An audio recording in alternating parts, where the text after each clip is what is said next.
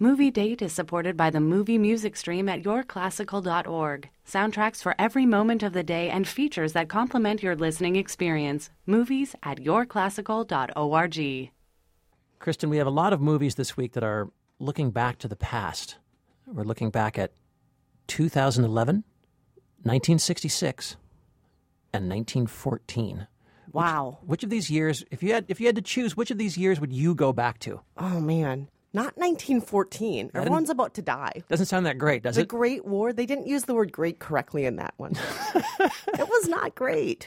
Not great. Great meaning large. Oh, terrible. I don't want to be there. Not so good. Hold on. What are our other choices? What about 1966? It's the cusp of the hippie revolution. Drugs are all over the place. You can sleep around for the first time if you'd like. You as a woman. Yeah. That's great. And the clothes are so cute. The clothes are awesome. Some of the music's fantastic. There's a lot of for rock and roll, right? There's a lot of good stuff going on right there. Yeah. How about 2011 though? 2011. Hold on. Oh God. Do you mean 2004? Do you mean Axe body spray at its height? Do you mean, is that right? Well, what we're talking about, of course, is Entourage, which Entourage went off the air in 2011. We're also talking about Love and Mercy, a biopic on Brian Wilson that looks at 1966 and the making of Pet Sounds, and then Testament of Youth, which goes all the way back to 1914 and the beginning of the Great War. So there are your three choices. You don't sound too stoked on any of them. No, I was going to say there's this other bright spot, though. Yes. We're also going to be talking about Spy, which is the present or possibly the future. Aha. Yes. And we're actually talking with a real spy. An actual former CIA undercover agent. Yes, she was with the CIA for about 10 years, and she did everything from bomb sites in the Middle East to fancy, swanky cocktail parties in, European capitals, all that fancy stuff. So I'm going to pull out my best interrogation techniques for her. And I just want to ask her if any of those devices actually exist. We'll those see. Wacky devices. Yes. Do they actually have contact lenses that work as cameras? I hope so. Oh my God, that'd be so great. I hope so. Oh, I'll get her to spill. I will, Kristen. I will. All right, we're going to talk about all that and more.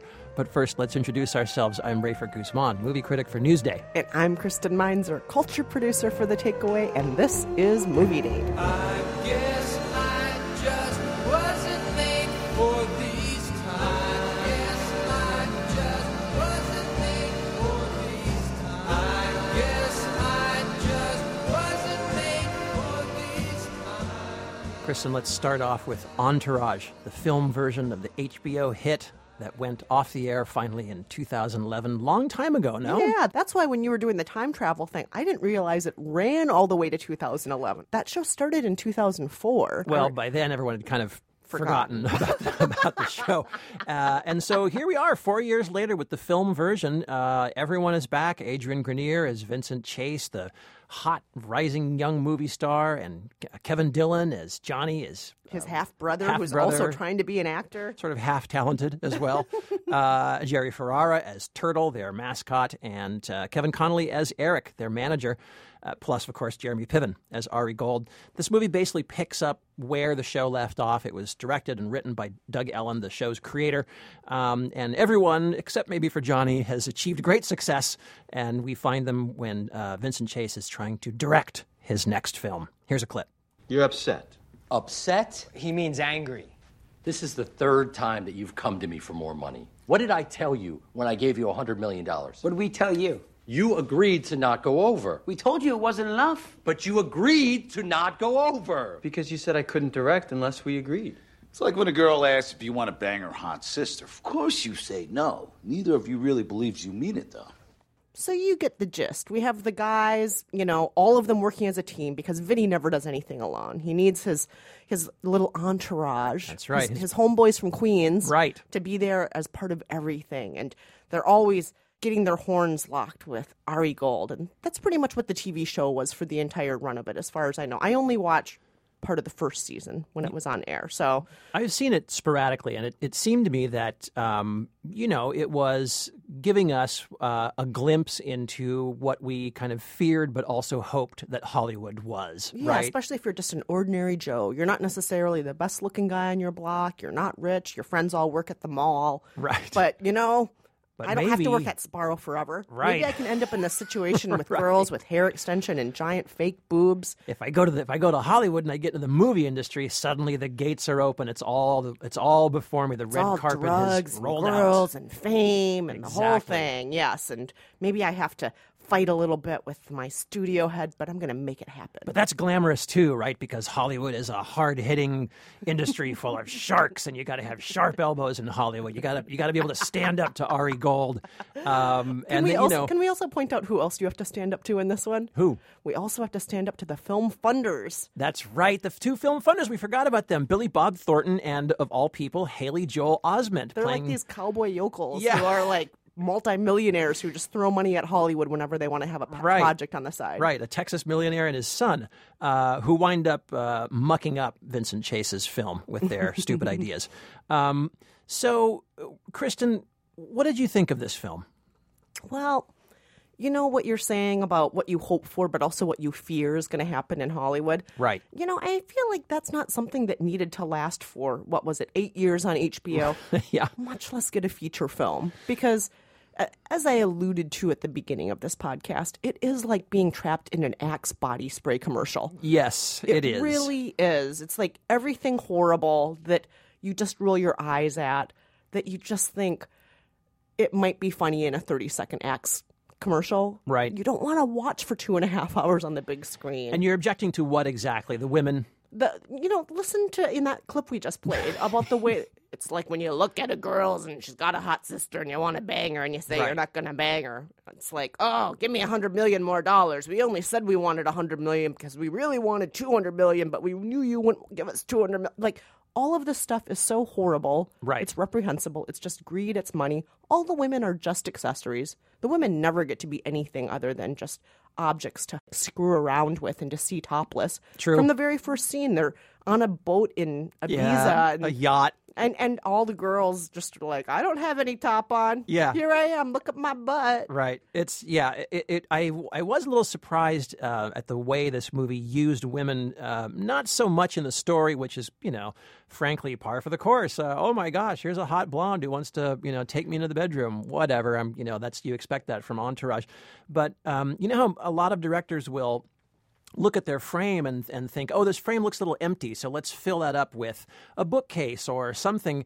And Doug Ellen just, in literally every shot, seems like, this frame looks a little empty. Let's put a lot of topless women in the background.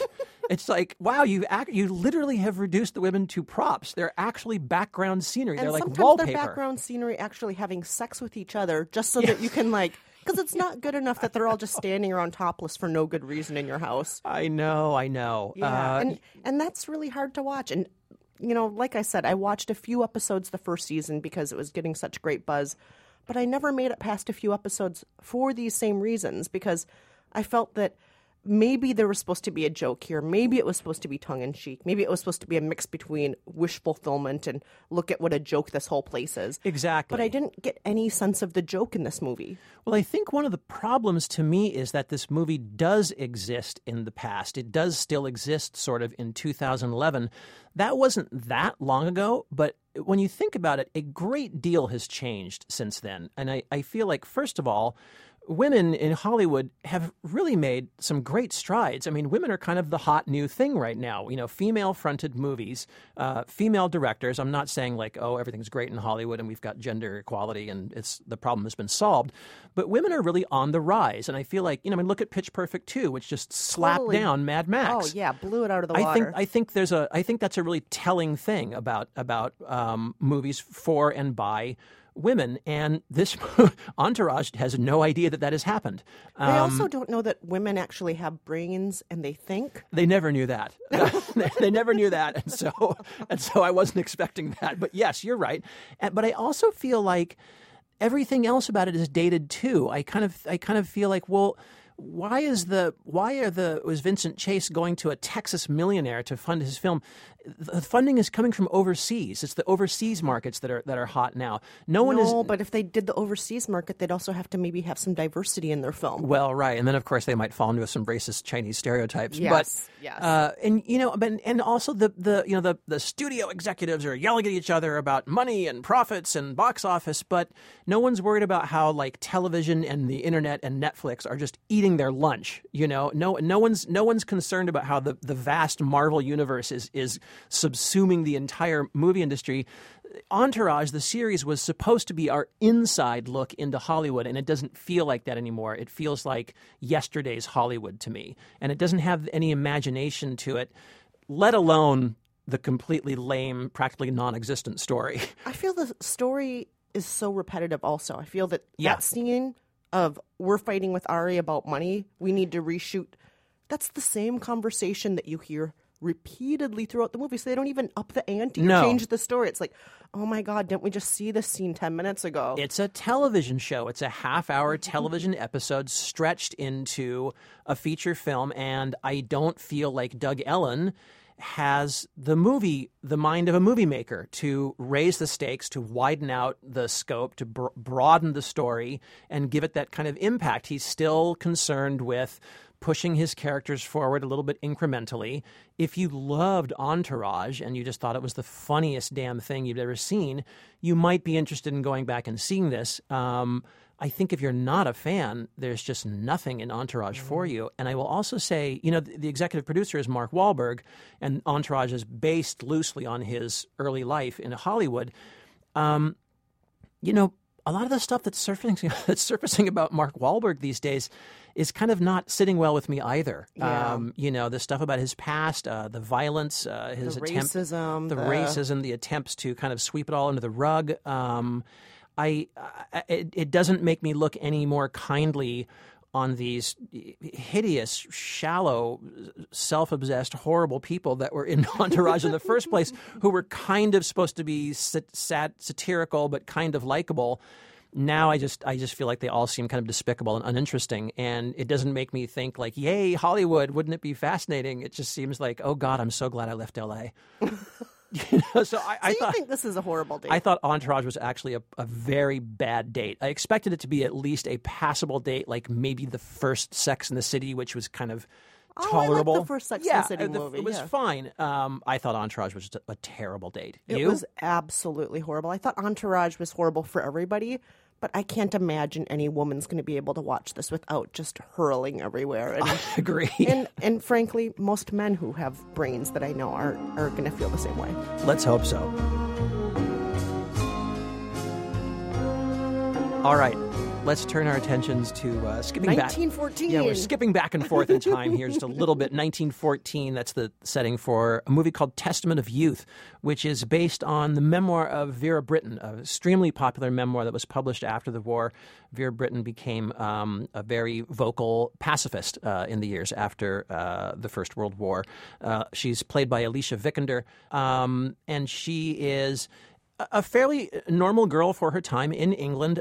She does want to go to Oxford, which was a little unusual at the time. So she embarks on this really exciting college career, and then war breaks out and derails kind of everything. And, her boyfriend goes off to war, her brother goes off to war, one of her best male friends goes off to war, and she herself winds up going overseas to work as a nurse to contribute to the war effort. Here's a clip. Hello? You're studying? What of it? Nothing. Look, I've done the Oxford entrance exams. It's all about technique.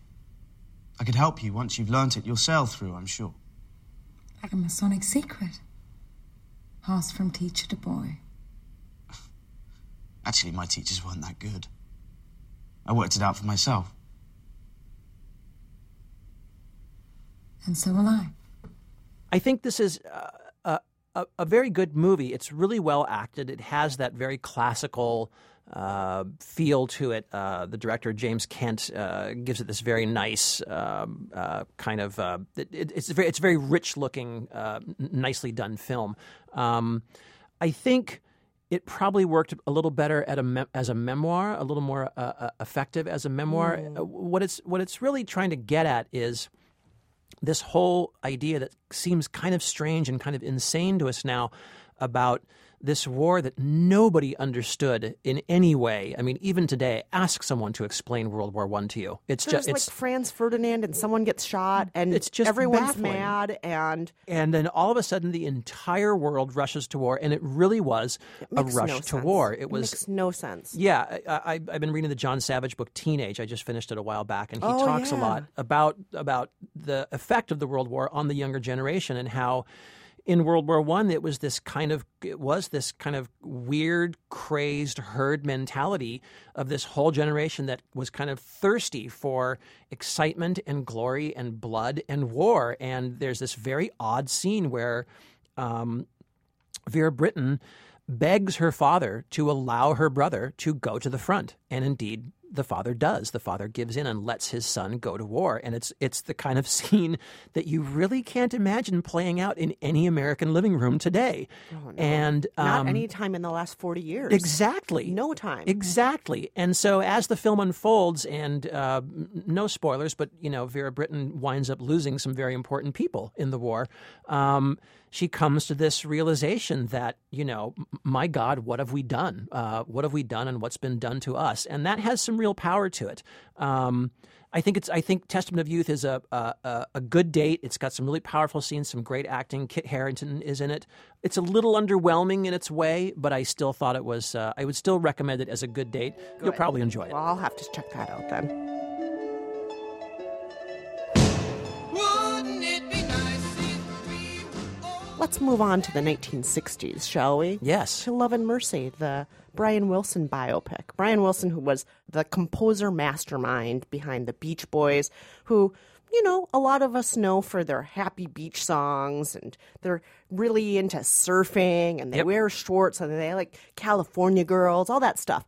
But there was this turning point for the group, which came with Pet Sounds, a very experimental, unbelievable album that had everything from theremins on it to dogs barking to bobby pins on a keyboard and just amazing different things. And it was a very inventive album. And the movie opens with this era, and then it goes all the way up to, in flashback and flash forward, to the 1980s when Brian Wilson is coming out of a deep, deep depression where he's been in bed for 3 years and his whole life has fallen apart.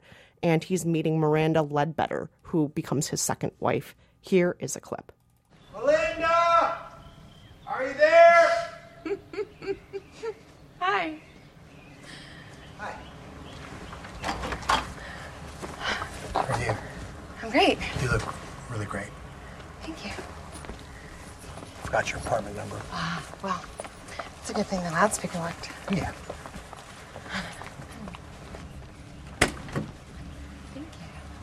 Hey, Melinda. Hi. You look great. And that's Paul Giamatti coming in there at the end. He plays Dr. Eugene Landy, who was a sort of Los Angeles, Hollywood celebrity, self-help guru who had treated other celebrities at the time and got his hooks into Brian Wilson at just the right time when Brian Wilson was, at the depths of his life, and controlled and exploited Brian Wilson for many, many years afterwards and tried to come between Brian and Miranda Ledbetter. So, Kristen, I know you're a Beach Boys fan. I'm a Beach Boys fan. What did you think of this film? Well, first of all, I want to point out one of the things that appealed to us about this, because when we were looking forward to the summer and what movies we were most excited about, one of the reasons why you were excited about this, Rafer, was because there were going to be two actors playing Brian Wilson, Yes. Paul Dano and John Cusack. And so we see Paul Dano during the younger years, and I was really excited to see that. I like Paul Dano. Yeah. And then John Cusack in the present, and Miranda Ledbetter is played by Elizabeth Banks. Mm-hmm. And so I thought, this is a really interesting cast. Yes. So I went in there thinking the cast is interesting. I love that the movie is going to open with Pet Sounds, which is one of my favorite albums of all time. Yes. And so there was a lot that appealed to me about this, but I think that something you and I have talked about at length over the years, Rafer, is a lot of the problems with biopics. They don't Yes. know how much to include. They don't know when to rein it in. They don't know how much time to cover. Yes. And I think this movie was trying to fight those problems by just Yes. being in two moments, really. Right. The Pet Sounds era and the I'm Meeting Miranda Ledbetter era. Right. And they tried to do that. And yet, despite that, still felt kind of unwieldy to me. And a much bigger problem, though, is I felt that there was a weird lack of chemistry between Elizabeth Banks and John Cusack. And I think you can kind of hear it in that clip that things are disconnected, but not in an interesting, good way, but just in a, are you guys in the same room? What's going on here? Right. And Miranda Ledbetter is supposed to be this stranger who comes into his life. She's working at a Cadillac sales floor, and she's a former model, and they just meet each other, and she gets to know him, and she sees how weird it is. She's in shock that he can't go anywhere without his doctor with him. Right. Eugene's always with him on their dates. He's always there. And she tries to save him, but I couldn't help but wonder why she was even interested in him in the first place, because you get a sense from that clip how awkward he is. He doesn't actually have anything in the least bit appealing for her, and it was a relationship I had a hard time just getting my brain around, and yeah. I think Paul Dano is actually pretty good as the young Brian Wilson. You can tell he put on a little weight for the role because Brian Wilson was kind of a round-faced, kind of chubby kid. The thing is, Brian Wilson was also, he just has a somewhat stocky-ish kind of heavy build. Mm-hmm. And that's not John Cusack. John Cusack is a really slender guy. As John Cusack has gotten older, he's gotten even more gaunt, I think, in the face. So Cusack doesn't look like Brian Wilson in the slightest, in absolutely any way. And I feel like even though he captures Brian Wilson's stilted speech and his kind of funny mannerisms, and if you've seen documentaries and things on Brian Wilson, he is a little odd. You know, he has a certain affect that is a little tough to follow.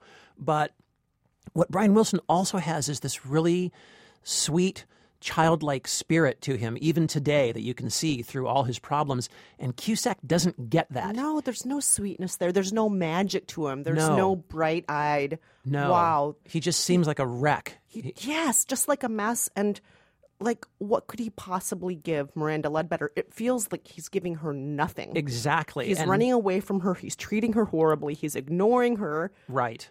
And I think that is a problem. You're right. I think the other main problem to me, even though I love all the 1965, 66 scenes where they're making pet sounds and doing all these crazy things in the studio. That was one of my favorite parts, was seeing the process of it. All that stuff is great. And I think the director, Bill Pohlad, does a really good job of bringing actors in at the right time to kind of add context. I love Jake Abel, the great Jake Abel, who plays Mike Love, the vocalist. Mike Love is the naysayer. Mike Love is the guy who's saying, where's the hit? We got to get back to our old stuff. Why is this so depressing? Why even the happy songs are sad? And that helps. That helps kind of set the mood and add a little context to those studio session scenes. Those are good. I do feel that the movie basically has 2 points that it hammers home over and over, which are Brian Wilson was a genius, Brian Wilson was insane. And I feel like it just kind of gives you the mad genius stuff over and over and over. Actors walk into the scene to tell Brian Wilson what a mad genius he is. We hear his auditory hallucinations, which he actually does suffer from. We hear his madness. We hear his troubles a lot. A lot. I think it gets really repetitive. I think it's possible that this movie was made with the full cooperation of Wilson and Ledbetter, and maybe that might be a problem. I think the director seems a little overawed by Brian Wilson and a little too eager to hold him up as, one of the big, great rock icons. I don't really need that. I know that. I want to get to know more about the story and the man. And this movie doesn't quite do that for me. So I thought Love and Mercy was an okay date, mostly because I'm a classic rock fan. Otherwise, I'm not so great. I'm sorry, Rafer. I have to disagree with you. I don't think Love and Mercy is an okay date. Oh. I think it's messy. I think that it lacked real heart. It lacked coherence. Oh, you can't even give it a pass, Kristen. I can't give it a pass. Wow. I would rather just go home and listen to Pet Sounds on repeat for the rest of the day. All right, we've got a slightly split decision on Love and Mercy. Well, stay with us, because when we come back, we're going to be talking with J.C. Carlson. She's a real spy, and she's going to talk with us about the movie Spy, starring Melissa McCarthy. We'll have that, plus a little mystery date action. Oh ho. And, of course, as always, trivia.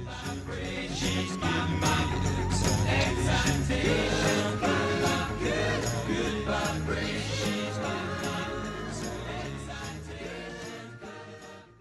Movie Date is supported by the Movie Music Stream at yourclassical.org, a new site for expertly curated streams, unique programs, and relevant features to promote calm and focus. Click to discover a soundtrack for every moment of your day, whether it's filled with adventure, romance, intrigue, or quiet contemplation. Find a steady stream for your epic scenes with movies at yourclassical.org. She's somehow closer now. Softly smile, I know she must be kind. I'm Rafer Guzman. And I'm Kristen Meinzer. And this is Movie Date. And we want to remind you to go to our Movie Date Facebook page, facebook.com/Movie Date Podcast, because we like to hear from you. We like you to see all of our updates. We're always putting new trailers on there. And we have a picture of a very strange candy bar that one of our fans sent us. And we want you to maybe look at this unusual candy bar that's a themed candy bar from her home state.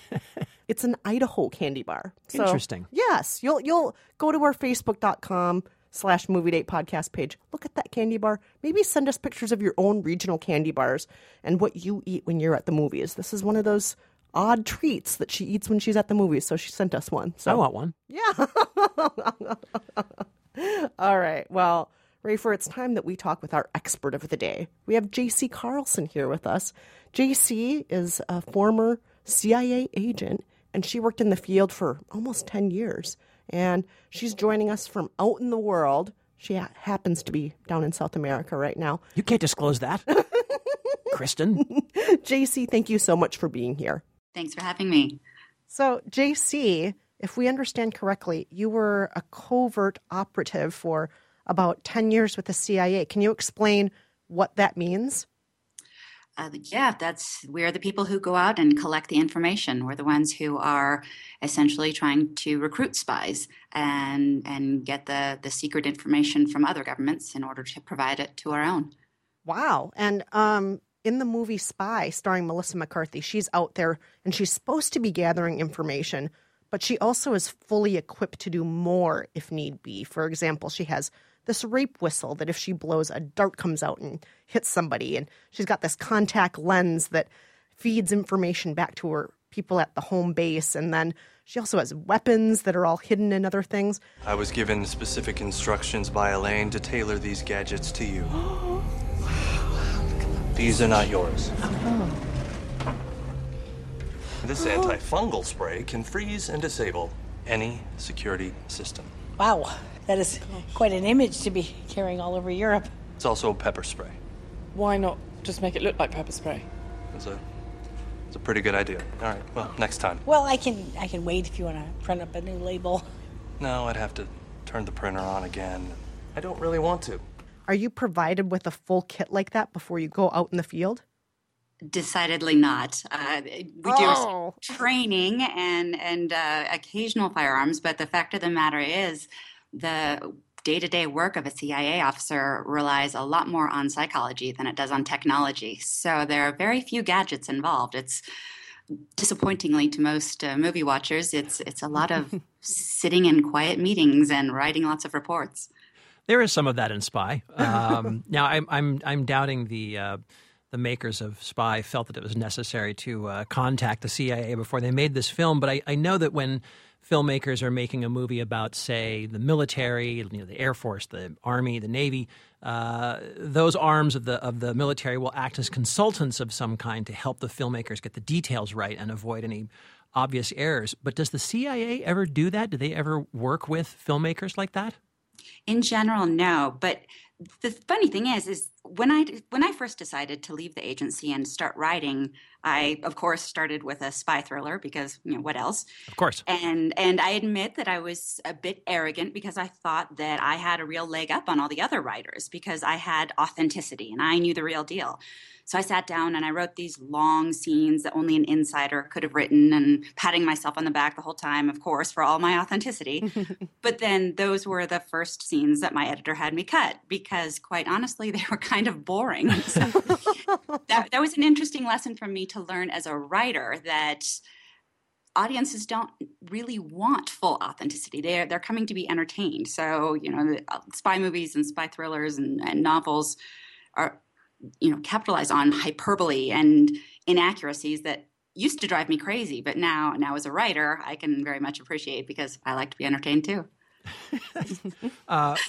Whenever I see a journalist in the movies, my first reaction is, here we go. The journalist is either going to be a liar or a fabricator, or he's going to be some kind of courageous crusading hero who takes down an entire drug ring. But he's never like an actual realistic character that I could identify as a journalist. When you go see a movie, what are your feelings when you see that CIA agent come on screen? I actually very rarely watch spy movies just because of that, because the hyperbole and the inaccuracies drive me crazy. This one's different because it's coming at that hyperbole with a great sense of humor, it seems. Plus, I think Melissa McCarthy is absolutely hilarious. But besides that, my impression is that this movie isn't supposed to be accurate. I actually appreciate it because it's poking fun at the common and highly inaccurate, obviously, Hollywood depiction of CIA officers. Yeah, I think that's exactly what it's doing. And one of the things I also really appreciate about this movie is it's not making Melissa McCarthy the butt of the joke, which I think in Hollywood they'd frequently try to make a woman of a certain age who has some extra weight on her. They'd try to make her the butt of a joke, whereas, she gets to actually be very fierce. She fights. She does those psychological tricks you're talking about, JC. And I just loved that. And I also thought, who better to be a spy than somebody who looks ordinary like, Melissa McCarthy? She's beautiful, but she doesn't look like, walking into a room the same way that a model Angelina like Jolie. like Angelina Jolie walking into a room. She actually looks like she might be able to blend in. In your experience, were most of the spies actually people who looked more like regular folks like Melissa McCarthy, or do they look like Angelina Jolie? They definitely are your full range of average, ordinary people. The reality is that officers shouldn't stand out. They need to blend into the background, and they need to be able to operate without calling attention to themselves. If every time a CIA officer walks into the room, she looks like Angelina Jolie and turns everyone's head, she can't do her job. She can't do anything without notice, and that would kind of defeat the purpose. JC, one last question here. Sure. So, in the movie Spy, we do see some workplace romance happening in the film. Is the CIA a place where workplace romance happens? It strikes me in real life as kind of a square place, but in the movie, everything's kind of amped up. It does happen, and largely it's because you're traveling a lot. You can't talk about your job with most of your social circles, so people naturally fall into relationships with the people who understand their lifestyle and actually can have fuller conversations about the matters that you wouldn't be able to disclose outside of the agency. So yeah, it does happen. What did you tell people you were when you were at the CIA? Can't tell you that. Not even that. J.C. Carlson, thank you very much for talking to us. Thank you. That was J.C. Carlson, former CIA undercover agent, author of the book Work Like a Spy, talking with us about the Melissa McCarthy comedy Spy. All right, Rafer. It's time that we do something a little mysterious. Oh, let's get into it. Hi. Oh, hi. Have we met before? Not that I remember, and I'd remember. I know so very little about you. I know very little about you. I find you very attractive. Do you find me attractive? All right, Rafer, we have a very unusual mystery date this week, but I'm sure it's been seen by a lot of our listeners on their Hulu queues because Hulu has been really pushing this movie. Yes. Yes, every time I go onto Hulu lately, it's like, watch this, watch this, watch this, and the thing that it wants us to watch is Sexual Intelligence, hosted by Kim Cattrall. Yes, a documentary from 2005, and it's well, Kristen, do you want to explain sort of what this documentary is, what subject this documentary is tackling? Yeah, so this was an HBO documentary, and it came out in 2005, as you just said, which was the year after Sex and the City went off the air. And HBO already had a relationship, obviously, with Kim Cattrall. And, yes. And you might recall that on Sex and the City and in the Sex and the City movies, Kim Cattrall played Samantha, who was kind of a PR agent who was very sexy and had a lot of sex and all kinds of sex, A very large libido. Very large libido and she wasn't afraid to try anything new in bed, and she was really open to talking about everything with regard to sex. And in this documentary, Sexual Intelligence, she is kind of taking that same character and bringing it to the public in a more informative sort of way, because she wants to talk with us about sex in a sex-positive way. Everything from our genitals to what makes us connect with each other to communication and what is sexy and why. Here is a clip. Let's talk about sex. It's a big subject where nature and culture collide. Can we navigate the mysteries of sex? We talk about being swept away, possessed, overtaken, all of which acknowledge the force of desire, but never is logic. Can we develop a kind of sexual intelligence? One that deepens our pleasure and gives us a greater awareness of ourselves. One of the things that makes sexual desire so puzzling is that men and women tend to experience it differently. Well, Kristen, what did you think about the message of this movie? Well, let's just say, first of all, the message comes not just from Kim Cattrall, but we have some talking heads. Yeah, we have some authors, we have some experts, we have some regular people who just share their own stories of dating and sex and relationships and so on. So we get a lot of talking heads. But it is mostly Kim Cattrall who is our host and narrator throughout this. And I think the message is supposed to be sex positivity. And I really love sex positivity. I don't think there should be shame around sex. I think people should be able to talk openly about all the different aspects of what sex is. And she's not just talking sexual function here. As a matter of fact, she's talking very little about function and reproduction and so on. She's talking about pleasure, and she's talking about connection and love and the things that make us feel happy when we're having sex with ourselves or with other people. I love that tone. I like the tone of that. And she brings a sense of humor to it, which isn't always very funny. It's some of the jokes are kind of clunkers. You said it. But I do like the sex positivity message here, and I do like the let's talk about this sort of conversation. And the sex is not something new to us. It goes back in history, many hundreds of thousands of years, and we can see it in art, we can see it in sculpture. Don't feel ashamed. It's been around forever. Let's talk about this. And I like that aspect of it. But Rafer, you're looking at me like you don't understand what I'm talking about. I'm looking at you with amazement that you could find even one positive thing to say about this thing. I'm just stunned that you are able to give it any credence whatsoever. Literally from the opening seconds of Sexual Intelligence, I knew this was just a complete dog. It's so clear. It's so clear. It's so clear why nobody out there in America has ever heard of this thing. A lot of people have heard of this. There was an accompanying coffee table book. Hulu has heard of it. Yeah, okay. This was on HBO. This isn't something that was on like VHF tapes being circulated on the underground. This was, This seemed to me to be like, I'm going to quote my wife, who came in while I was watching this, sat with me for about 3 minutes and left saying, this seems like a stupid person's idea of a documentary. And I have to agree. It's just Kim Cattrall. They shoot her in different locations in front of different things. Usually wearing a trench coat, but sometimes a gold swimsuit. Right. The trench coat? I didn't quite get that.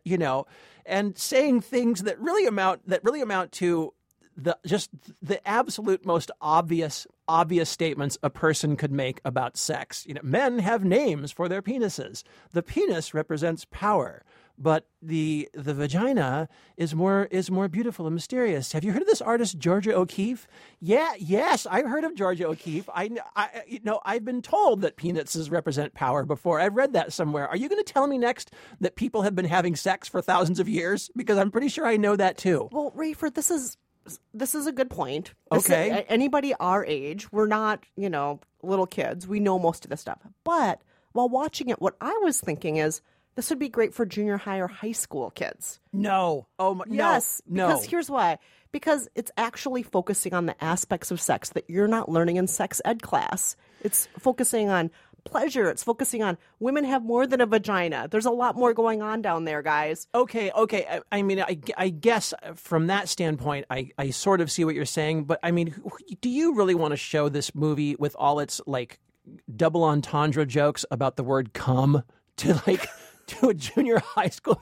When I hear those kind of jokes, I just kind of think, how dumb do you think I am? What kind of sniggering, lowbrow, low IQ humor is this that you're going to make a cum joke to me in a sex documentary? You got to be kidding me. That's why I think it's great for like junior high kids or early high school, because that might work for them. And I know what you're saying. You're however old you are, Rafer. I'm not going to say how old you are. You're a 40-something person. Yeah. Emphasis on the something. You are about 30-something years too old for this. But I'm thinking if you are 13, this could actually be a good introduction to sex positivity. I think the saucy, creepy tone of this whole thing is not anything. I would never show this to my kids. My God, I would never, ever, ever.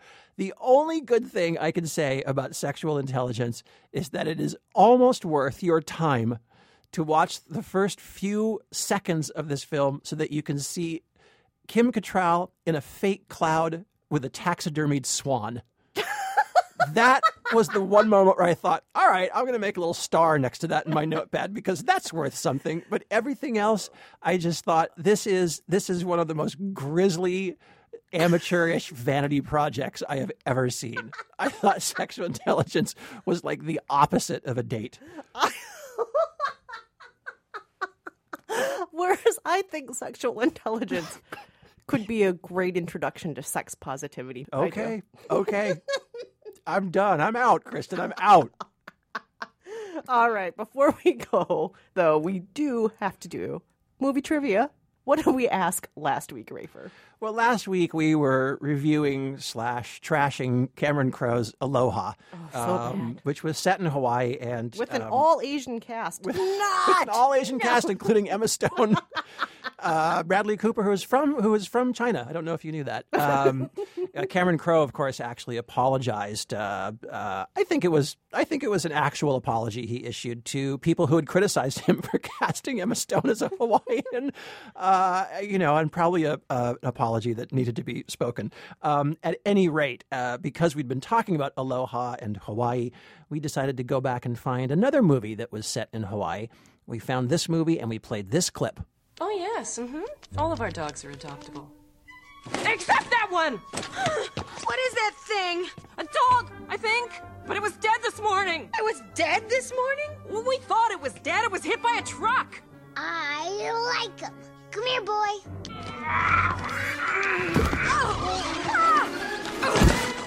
Wouldn't you like a different dog? We have better dogs, dear. Not better than him. He can talk. Say hello. We asked you to name that movie, and lo and behold, we got the right answer. Hi, this is Aleki calling from Meridian, Mississippi, and I believe the answer to the movie trivia question is Lilo and Stitch, Disney, set in Hawaii. It was one of my favorite movies. I was probably too old for Disney movies when it came out. At least I felt that way because I just graduated high school.